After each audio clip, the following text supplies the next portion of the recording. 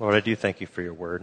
I thank you for all the warnings you give us so that we may stay safe in you and stay away from those things that harm us. And Lord, those dangers are always out there. But as we'll learn later, Lord, we are safe with you. You give us the tools to grow in you and to stay strong and to be able to recognize those things that can hurt us.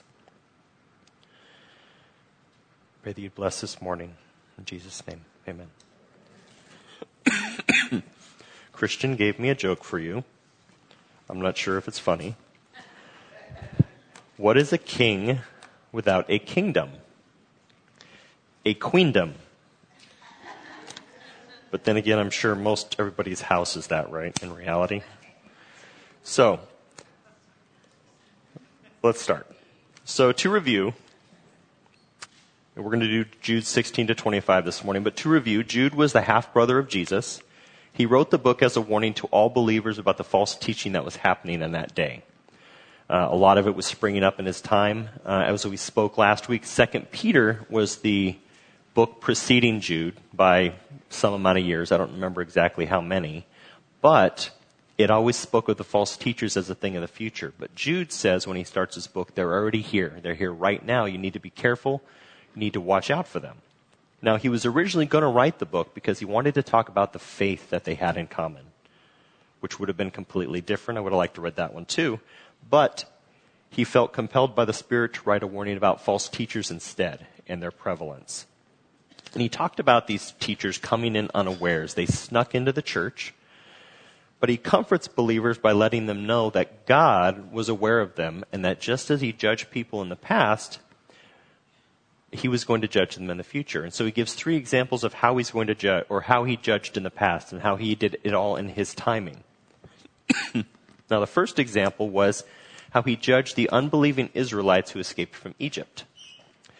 How they were unbelievers. They went with the believers, but in the end, they were judged. And you can read throughout the book of Exodus, Leviticus, Numbers, Deuteronomy. You can read about all the judgments that happened on the Israelites because of their unbelief.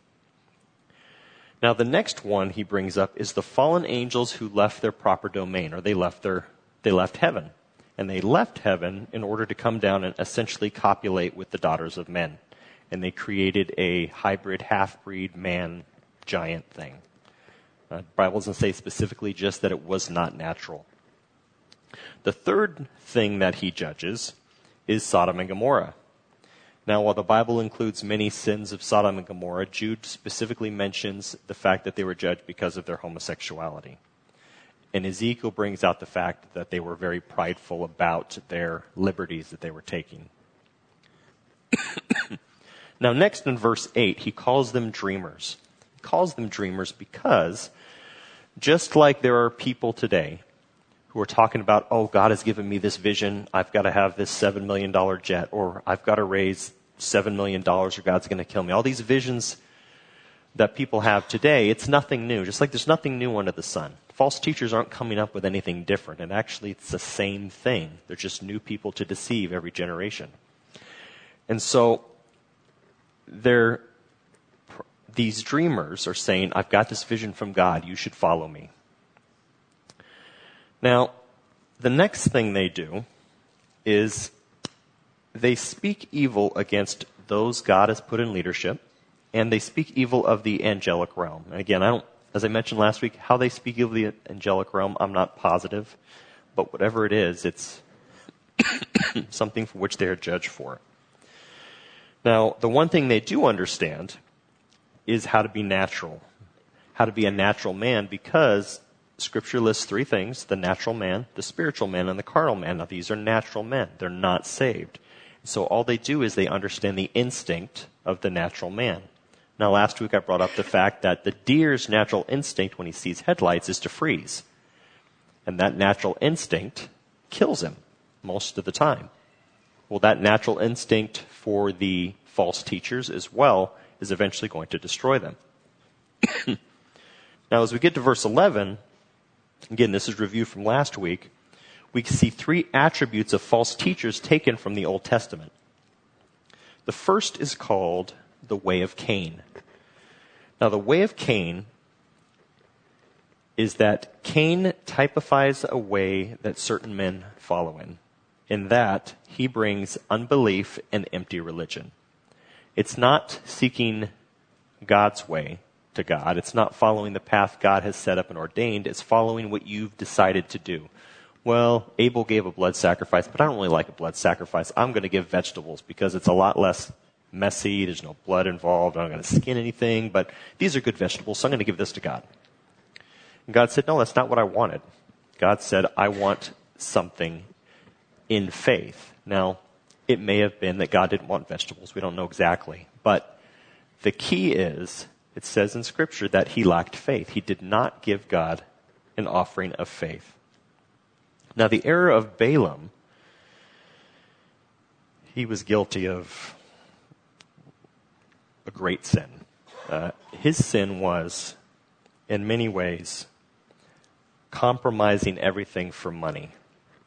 Now, he also deliberately led others into sin, and that's really the worst thing you can do. If you know what's right and you don't do it, that's one thing. But if you know what's right and then you lead someone else into sin on top of that, today's vernacular, you're screwed. It's not a good thing. But he was willing to compromise everything for money. He was willing to merchandise the gifts and ministry that God had given him and sell others out. He was using the spiritual to gain the material. And the certain men Jude were warning about, they had the same heart. Now, the rebellion of Korah was a rejection of God's appointed leaders. When they spoke against Moses and Aaron, they were speaking against God. And again, if you remember, Korah goes up with his band and they say, you know what, Moses, you and Aaron take too much on yourselves. We're also God's people. We get to do some of this stuff too. You don't need to just be the leader by yourself. And the first thing Moses and Aaron did is they dropped to the ground. They said, we don't want any part of what you're saying. We don't agree with you. We're going to let God make the case and make the decision about who's in charge. They said, it's not up to us. They completely stepped back. And they said, okay, this is what we're going to do.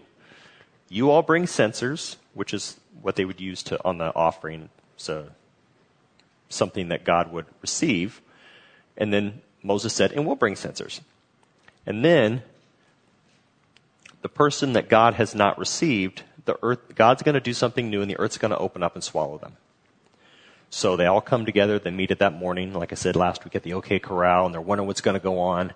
And all of a sudden, the ground opens up and swallows Korah and everybody with him. And then fire comes down from heaven and consumes everybody else in the camp of Korah who was with him in that rebellion and destroys them. So Korah, he rejected the authority and the authority of the people God had put in charge. He spoke evil of dignitaries, of those in charge. Now, the next thing they bring up is spots and blemishes. He says, these people are blemishes in the agape feast that you have, where they would come together and they would eat potlucks and then they'd have communion together. And the idea was like those little rocks under the ocean that you can't see, and yet a ship comes through and it gets wrecked on the rocks. Or another picture that they have is little pebbles, like in pebbles in rice or some other food that you would have, and you take a bite and it cracks your tooth. And that's what these false teachers are compared to. They're also compared to clouds. You see the big puffy clouds in the sky and you go, oh good, there's going to be rain. But then there's no rain that comes. So what they are is they look big. They look like they're going to offer something, but they lack content. These false teachers, they can't offer anything. They can't offer spiritual nourishment because they have none to give. They're also compared to autumn trees without fruit that are twice dead. So they're trees that have been essentially not producing any fruit.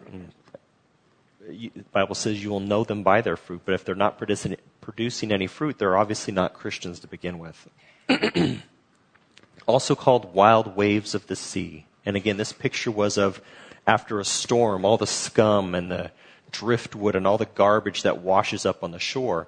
This is what they're being compared to. Wild waves of the sea foaming up their own shame. All the foam and garbage, that's what they offer. It also calls them wandering stars. And this is really a picture of the angels, because stars don't wander, but the angels in Scripture are called stars. So because of that, those angels that wandered from their proper domain, as we said earlier, they're going to be judged in the lake of fire, and that's the same destiny for these false teachers. And we see again in verse 15 where it talks about in the book of Enoch how there's 10,000s of saints coming with Christ to judge the ungodly. Again, showing that they're not going to escape judgment. And that finds us in verse 16 where we are today. Excuse me.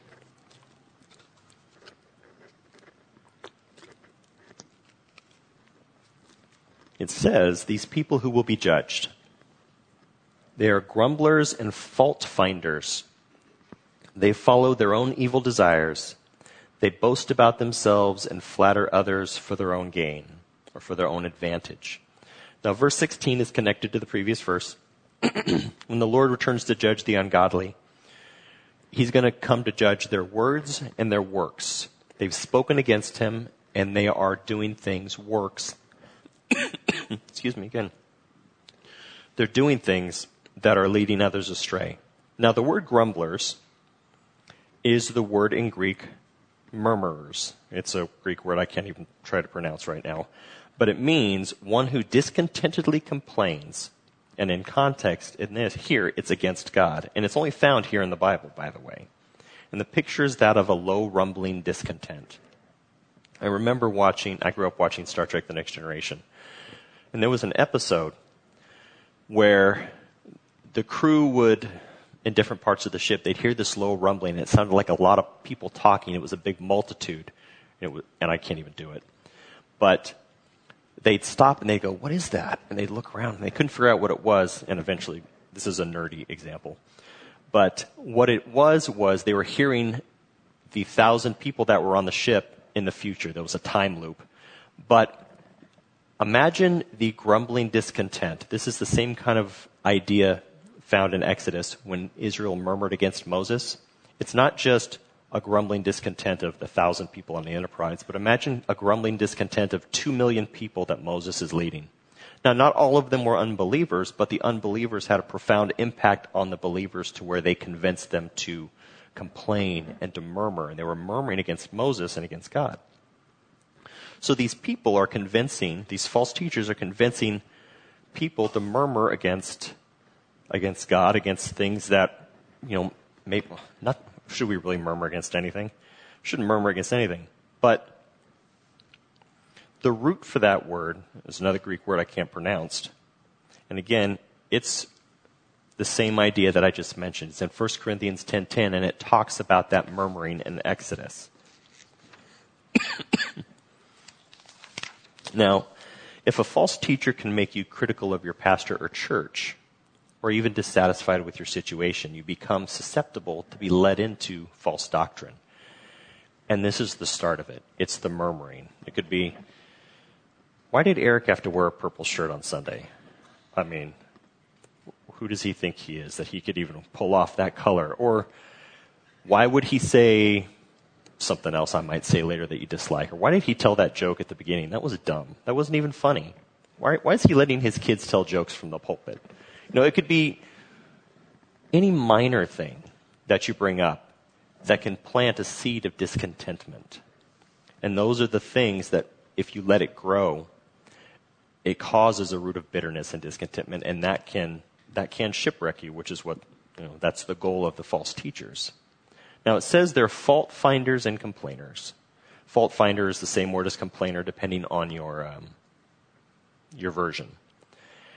And they are characterized by looking into the faults of others. Now, in this sense, it's negative. There can be a place for constructive criticism, but that's not what they're talking about here. At my work, when we go to visit other buildings sometimes, we're told to look for the good things. What's the good thing that they're doing at their warehouse that you can take back to yours and make it better? And I'm really bad at this, because I go, oh, their sign's crooked. My signs aren't crooked. Or their board's crooked. Or whatever the case may be. Or their steel is dusty. You could white glove mine or something like that. We're encouraged to find the good things. And I did that once. I went to another warehouse and I went, oh, you'll never believe this warehouse in LA. It was a dump. And they're like, Eric, you're not supposed to find the bad stuff. You look for the good stuff you could take back. And I was like, I couldn't find anything. But but that's the point. They're looking for you or encouraging you to find the bad things. Oh, I can't believe, so-and-so did this. Oh, why does Eric's wife have a nose ring? I'll tell you why, because I asked her to get it because I like it. In case you were wondering.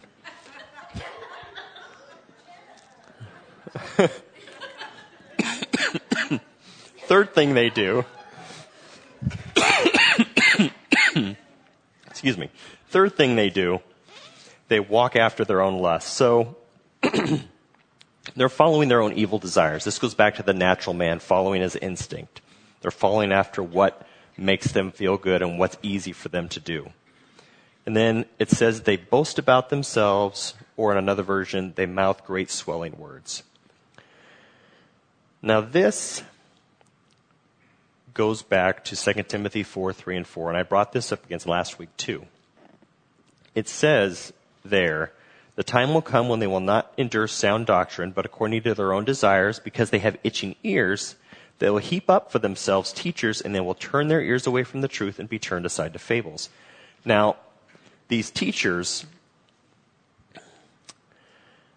they mouth flattering words, not just to make you feel good, although that's a good part of it. They want to make you feel good. They want to make your ears tingle a little bit to where you're like, oh, I like that. That's a whole lot better. And again, as I brought up last week, that's Joel Osteen. He makes things sound good, makes you feel good about yourself.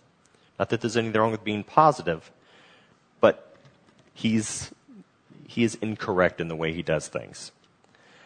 But they also like to be flattered by words, and they puff themselves up. It's like, puff the chest out, and they boast about themselves. But it is, instead of conviction and truth, it's all about, again, what makes you feel good. Now, when we go to verse 17, it says, "But dear friends, remember what the apostles of our Lord Jesus Christ foretold." So he goes from descriptions of the false teacher to, let's see what the apostles said. Now, the word remember comes up 160 times in Scripture, and the word in Greek, there's a couple different words for it, but they all essentially mean the same thing.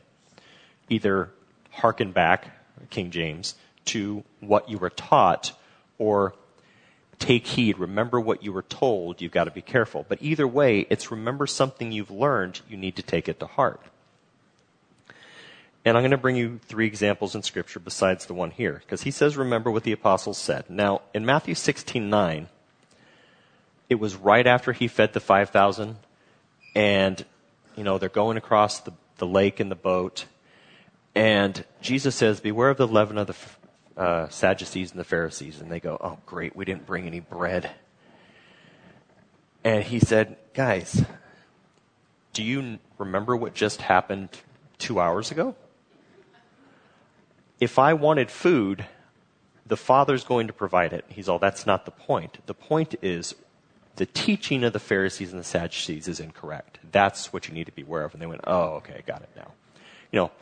He wanted them to remember an event to spark something for them to apply in the future. Now, Luke 17:32, it says, remember Lot's wife. It's a very short verse. That's the whole thing. 3 words. Remember Lot's wife. Why?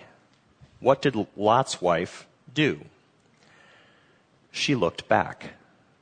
And it wasn't just that she went, there's Sodom being destroyed.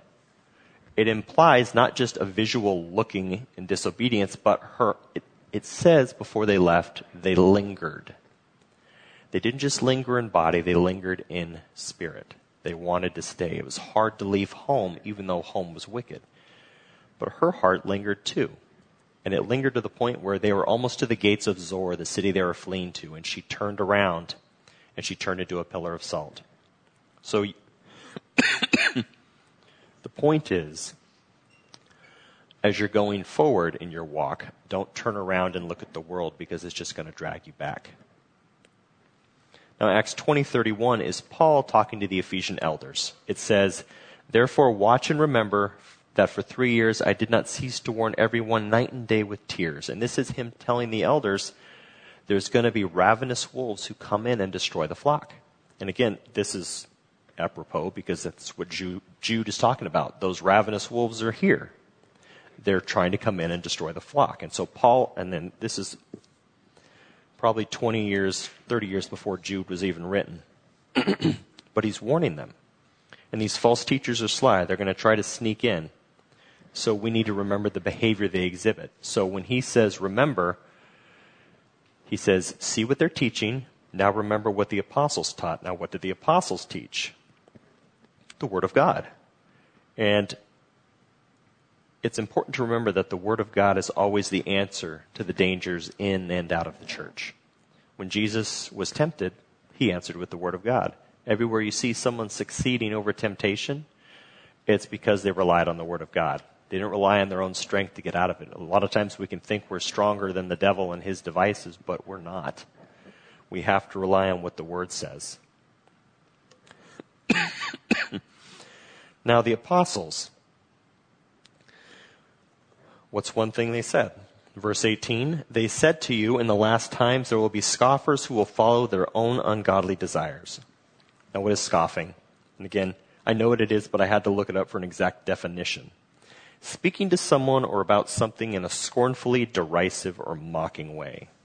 Synonyms would be mock, deride, ridicule, sneer at, jeer at, jibe, taunt, make fun of, poke at, laugh to scorn, make light of or belittle. Or you could simplify it by going like that. A lot of times when you'll explain your faith to people, that's their reaction. And that's scorning in its simplest form. Or it could even be that, well, they call it a knowing smile, but that knowing smile that someone gives you when they think you're an idiot. But that's kind of what the idea is. Now, what will they be scoffing at? If you look back to 2 Peter, that again preceded Jude, the scoffers are mocking that Jesus will ever return. It says in 2 Peter chapter 3, verses 1 to 7, Beloved, I now write to you this second epistle, in both of which I stir up your pure minds by way of reminder, that you may be mindful of the words which were spoken before by the holy prophets, and of the commandment of us, the apostles of the Lord and Savior. Knowing this first, that scoffers will come in the last days, walking according to their own lusts, and saying, Where is the promise of his coming? For since the fathers fell asleep, all things continue as they were from the beginning of creation. For this they willfully forget, that by the word of God the heavens were of old, and the earth standing out of water and in the water, by which the world that then existed perished, being flooded with water. But the heavens and the earth, which are now preserved by the same word, are reserved for fire until the day of judgment and perdition of ungodly men.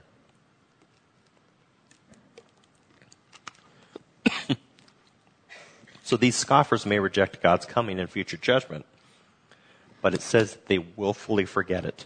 It's not that they don't know, and it's just like Satan.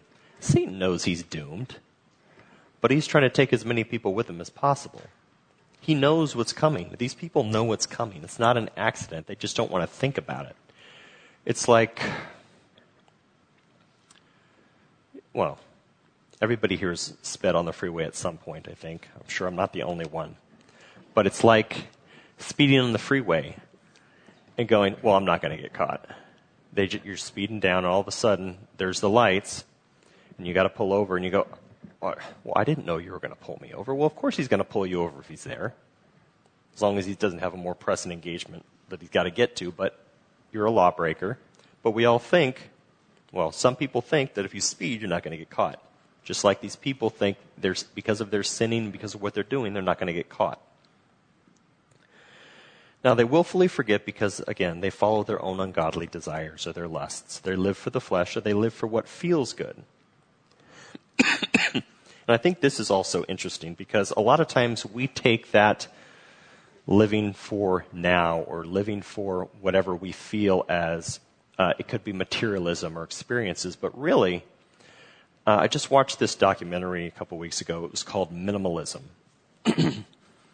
And I identify as a minimalist because I don't like to own stuff. But that's not who I am. I am a Christian. My life is in Christ. If I like minimalism, it's because I don't like distractions. But a minimalism is no different than a materialist when there is, it's a matter of the heart. Now, some people can own tons of things, and those things mean absolutely nothing to them. It doesn't distract them from their walk, and there's nothing wrong with that. For me personally, those things are distracting. But minimalism is just as much or can be just as much a lust of the flesh as materialism can. And again, materialism is definitely a sin. Having things is not necessarily a sin as long as they don't have you. But it has to do with your contentment and where God has placed you.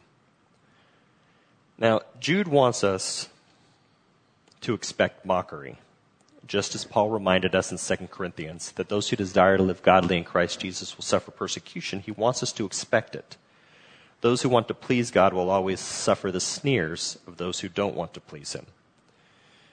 There's a verse, I couldn't remember where it was, but it says they're going to be, it's my vernacular, they're going to be puzzled why you don't follow after them in their ways, essentially. They're like, well, we're doing all this fun stuff, or what they consider fun. Why isn't he following after us? But that's going to be their question. Now, verse 19. These are the people who divide you, who follow mere natural instincts and do not have the Spirit. So I think I forgot to mention this morning, the book, he speaks in a lot of triads, or he speaks in a lot of threes. And he has 3 here. He says 3 things about these false teachers. 1 is they cause division. 2 is they follow their natural instincts, and we've talked about instincts already. And 3 is they don't have the Spirit. Now, the first one is they cause division. Again, if you look at this book and other places, a lot of these things are the same, but they come at them in maybe a different angle. Well, they're divisive this way, they're also divisive this way.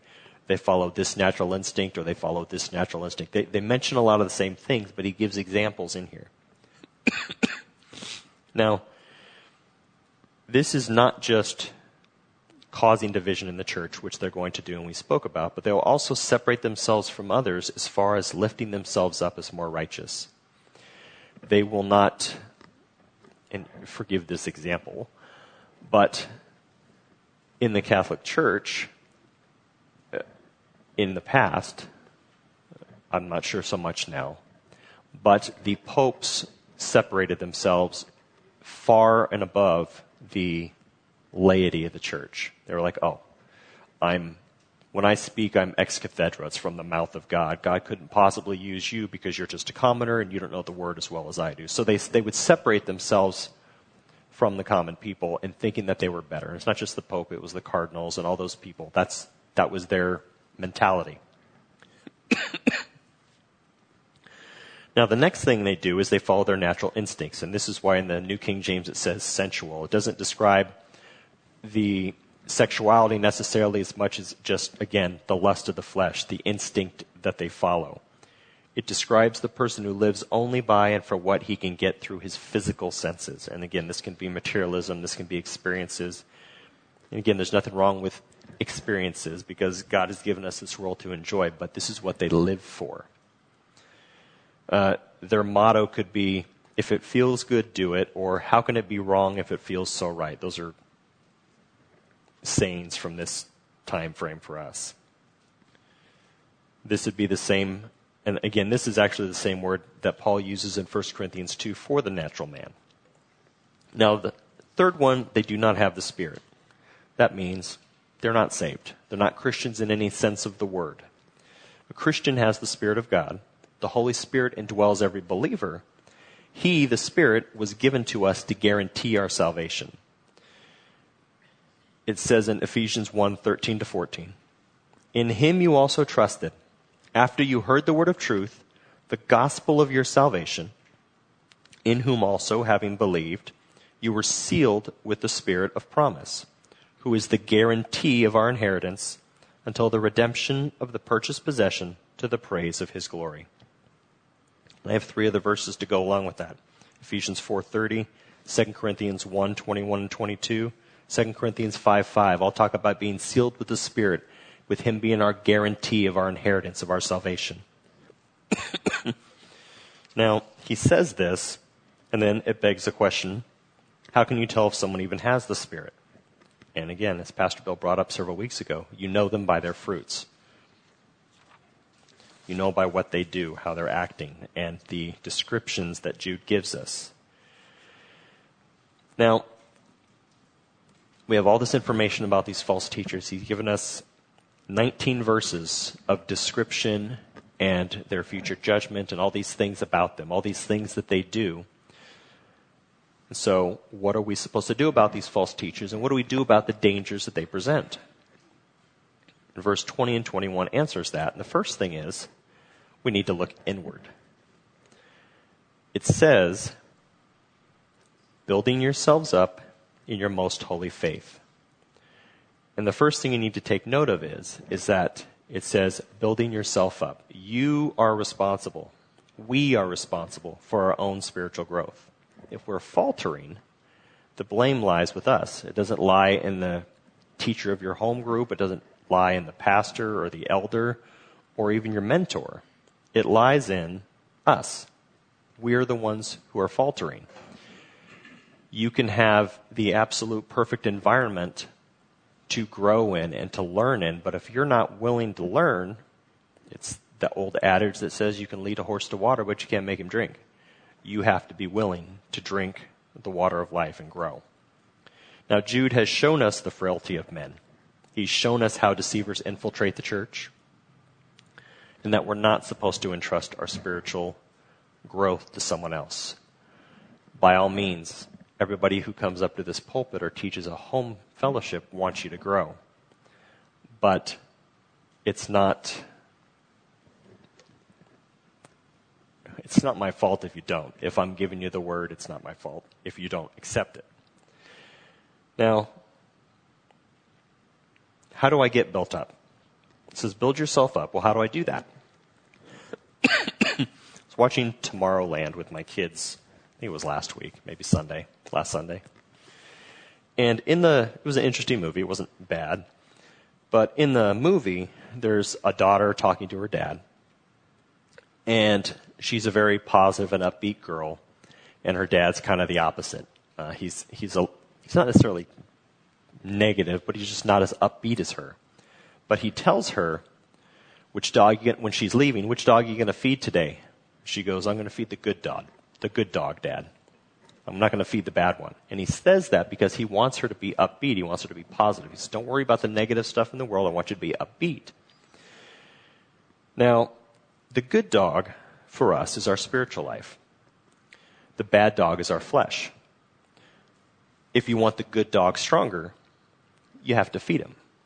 If you want the flesh to die, you've got to starve it. Now, we've been given a valuable resource to feed our spirit, to feed the good dog, and to grow up in the faith, and that's the Bible. We all have it. And it says in Acts 20:32, and again, this is when he's speaking to the Ephesian elders, and this is a great monologue that he's giving them, if you want to read it. It's in Acts chapter 20. He says, so now, brethren, I commend you to God and to the word of his grace, which is able to build you up. The word of his grace is able to build us up and to give you an inheritance among all those who are sanctified. And we have an inheritance of salvation. But if we're faithful and we're doing the things he wants us to do and we're in his will, we're going to get a reward as well. We're going to inherit that as well. So we not only will inherit salvation, but if, as I said, we're being faithful, we'll inherit a reward. And that's because we stick with the word of his grace, which is able to build us up.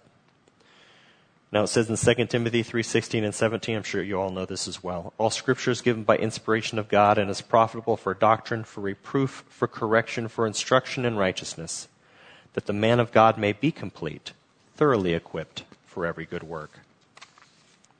It also says in 2 Peter 1:3, his divine power has given to us all things that pertain to life and godliness through the knowledge of him who called us by glory and virtue. And that knowledge is found in his word. Now, if you wish to be encouraged and challenged and grow in your walk daily, you've got to read the Word. You've got to feed the good dog. We have the resource. We just need to make sure we're using it.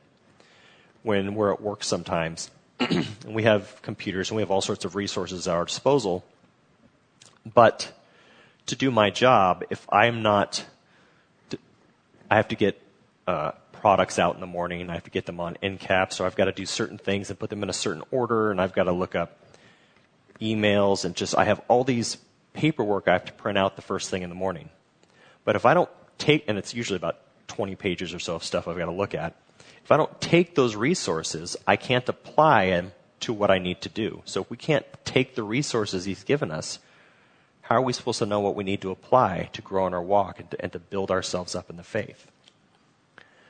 Now, the next thing, it says praying in the Holy Spirit. Now, what is praying in the Spirit? 3 times in Scripture we're told to pray in the Spirit, and Jude is one of those times. The other times are 1 Corinthians 14:15, where it says, "So what shall I do? I will pray with my spirit, but I will also pray with my mind. I will sing with my spirit, but I will also sing with my mind." Then in Ephesians 6:18, "And pray in the Spirit on all occasions, with all kinds of prayers and requests. With this in mind, be alert and always keep on praying for all the saints." So the Greek word pray in, as far as pray in the Spirit, can have several meanings. It can mean by means of, with the help of, in the sphere of, in connection to. So with the help of the Spirit, by means of the Spirit, in the sphere of the Spirit, in connection to the Spirit. And the whole point is, praying in the Spirit doesn't necessarily refer to the words you're saying. Rather, it refers to how we are praying. If we're letting God... Now, when we pray, a lot of times we ask for needs, and there's nothing wrong with that because we're supposed to. He tells us to. But we're supposed to pray with the Spirit's leading. Now, I know that in my life, there are times where I make it a monologue, and I pray, and I get up and I go. But that's not what it is. Prayer is a dialogue. So you sit down and you pray, and then you listen. And I know that can be uncomfortable sometimes when we have group prayer, because a lot of times we're like, well, nobody's praying. I guess we should just close it up now. That's our mentality. It's just what happens. It's who we are. But sometimes we need to just wait a little bit longer because that's when the Spirit wants to speak. Maybe He wants to wait 5 minutes so that we're praying and thinking about Him and meditating on prayer and just praying quietly. That's sometimes what He wants for, because that's where the Spirit comes in and does what it says in Romans 8:26. It says in Romans 8:26, "In the same way the Spirit helps us in our weaknesses because we do not know what we ought to pray for, but the Spirit Himself intercedes for us with groans that words cannot express." So sometimes, I'm told to open in prayer sometimes, and I'm like, I have no idea what to pray. My mind is a blank. And so sometimes I sit there for 30 seconds or so wondering how God wants me to open, and then He'll bring something to mind. And I'm sure you guys have experienced that at some point too. But a whole point of praying in the Spirit is praying according to the Spirit's leading. It's praying for the things the Spirit leads us to pray. And sometimes He brings up things we don't think of. Now, in the past, I have made lists of people to pray for, and that list can be pages long if you keep writing everything down. And I still write things down sometimes. It's usually for immediate prayer needs, though. But a lot of times when I pray, I just sit there and I'll pray for those, and then I'll just wait. I'll go, okay, well, Lord, I don't know what to pray for, so please bring someone to mind or something to mind. And as I sit and wait, things come to mind. And then I can pray according to the Spirit. You're led by the Spirit as to what you need to pray for. But again, sometimes we can be in such a hurry that we don't sit at His feet to listen as much as we should. Now, to be simple, praying in the Spirit is to let the Spirit guide you in prayer. If you don't know what to say, listen longer and let Him tell you what to say. This is a quote from a website.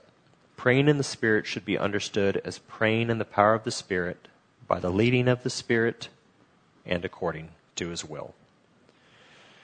Now, the next thing is keep yourselves in God's love. How do we keep ourselves in God's love? that almost makes it sound like we can lose his love if we step out of it. But Jude doesn't mean live in such a way to make yourself lovable to God, because you can't do that. He loves you because that's who he is. He will always love you. He'll never love your sin, but he'll love you. But what he means is, keep yourselves in the love of God. Well, what it means is to keep yourself in harmony with God's ever-present love. Now, what does that mean? That sounds eclectic a little bit. While nothing can separate us from the love of God, according to Romans, we can certainly remove ourselves from receiving the benefits of it. If you remember the story of the prodigal son, he was continually loved by his father. But what did he do? He removed himself from those blessings for a time, didn't he, when he walked away? So keeping yourselves in the love of God, to keep in harmony with his love, is to follow his will for your life and not your own. Now, a lot of times, that song by Carrie Underwood was Jesus Take the Wheel. A lot of times we're like, Jesus, take the wheel. Like, oh, but don't turn there. And we take the wheel back. That's what we do. But if we want him to take the wheel, we've got to let him steer and not keep taking over. And we're all guilty of being stubborn. Lord, I don't want to go there today. But we remove ourselves from the blessings he has for us in whichever instance we choose to turn away from that. Or we take the steering wheel back. We're still blessed because we're saved, but we can miss all he truly has for us when we're disobedient to whatever his will is. Now, the last thing he mentions is, as you wait for the mercy of our Lord Jesus Christ to bring you to eternal life. And this is referring to the coming of Jesus, when he comes again. Now, when we keep what Titus 2:13 calls the blessed hope alive in our heart, it effectively helps keep us in the love of God, because we want to be ready for his return. We want to make sure that we're not giving our faith away, but that we're constantly looking up. I've said this before, and I always need to remember this as well. Every couple months, this phrase pops out at me. But every day when you wake up, you need to keep in your mind's eye, perhaps today. Maybe this is the day he's going to return. And there's times when I've gotten upset irrationally for no reason, and I've thought, oh gosh, I just blew it. I had perhaps today this morning, and by lunch it was gone. But we just need to go, okay, I made a mistake. Okay, Lord, you can please return now so I don't make the mistake again. But we just want to have it completely in our minds. You don't want to be the servant who is unprepared for his master's return, as it says in that one parable. The second thing we need to do because of the danger of these false teachers is look outward to those around us who have been influenced by these certain men that it talks about. Verse 22 and 23 says, "Be merciful to those who doubt. Save others by snatching them from the fire. To others show mercy mixed with fear, hating even the clothing stained by corrupted flesh." Now, I like the New King James Version translation better here, and it says this: "On some having compassion, making a distinction, but others save with fear, pulling them out of the fire, hating even the garment defiled by the flesh." I like the reason better because it doesn't take out making a distinction, which is there in the Greek. And what that's saying is, make a distinction. Use wisdom. What kind of person are you talking to? How do you need to talk to them? Does it need to be a harsh rebuke, or will a soft answer break a bone in that case? Now, use different approach to different people. And while the first group should be confronted with mercy and compassion, the second needs to be confronted more forcefully. But the guideline is it should be done in fear, and that's not they should fear you. That's you should be fearing God when you're talking to them, because you should not have an attitude of superiority when you do it. Now, I made a mistake earlier this week, not thinking. My son was asking me something, and I don't remember exactly what it was. But it was to purchase something. I was getting a drink over by the fridge, and he said something about money, and I said, well, we don't have it because it's called a paycheck. And I said it's something like that. And I wasn't thinking when I said it. I hadn't intended it to be rude. But it was. And it was with an attitude of superiority. And again, that was the flesh unchecked because I wasn't paying attention. And again, and thankfully my wife called me on it because I probably would have ignored it. But, and I had to apologize to him for it because that wasn't my intent. But we've got to make sure, again, in Ephesians chapter 4, you do all things with you speak the truth in love. Now, as an example to the harsh and the strong way you have to talk to people, I'm going to use my kids again. Mariah was the most compliant child we have ever had. She, I don't even think, ever received discipline from a spanking until she was well over 2 years, maybe even 3 years old. She didn't need it. I could say no, and she'd be like, okay, I'm done. She never did anything. Even when she was a little bit older, I think she was 5 or 6, she had done something. I think she had stolen something. And we didn't have to be harsh with her. We just said, this is what the Bible says. This is what you did that was wrong. And she completely broke down on the couch. We didn't even raise our voice. It wasn't, she broke down. She didn't need that. But Christian, completely different. He received his first discipline much earlier, and he needed it. But thankfully he's mellowed out now, probably because of that discipline. But he needed a more forceful approach. That's just how it was. There's nothing wrong with that. Different people are in different places.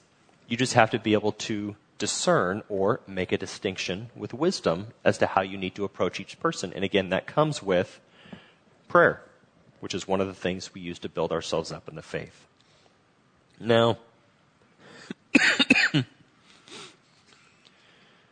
by looking inward, we protect ourselves from the deception that's out there as we build up ourselves. But by looking outward, we show love for our brothers and sisters in Christ who may be walking towards those cliffs of error. Now, I think it's significant as well, Jude doesn't tell us to attack those certain men who are a danger to the church. Instead, he tells us to focus on our walk and to help others affected by those certain men and to focus on God. We simply pay those men no attention except where it's necessary for warning. Like I brought up those names of people. I don't talk a lot about them, but I say, look, this guy's bad. He mixes his lie with the truth and it sounds good, but it's not a good thing. We let God take care of them, and he's given us those 3 examples in the beginning of the book, that their judgment's waiting. And he gives us an example in the middle of the book where he says the Lord's going to come with 10,000s of his saints to judge them. So he's got it. We don't need to do anything about that. Now verses 24 and 25. To him who is able to keep you from stumbling and to present you before his glorious presence without fault and with great joy.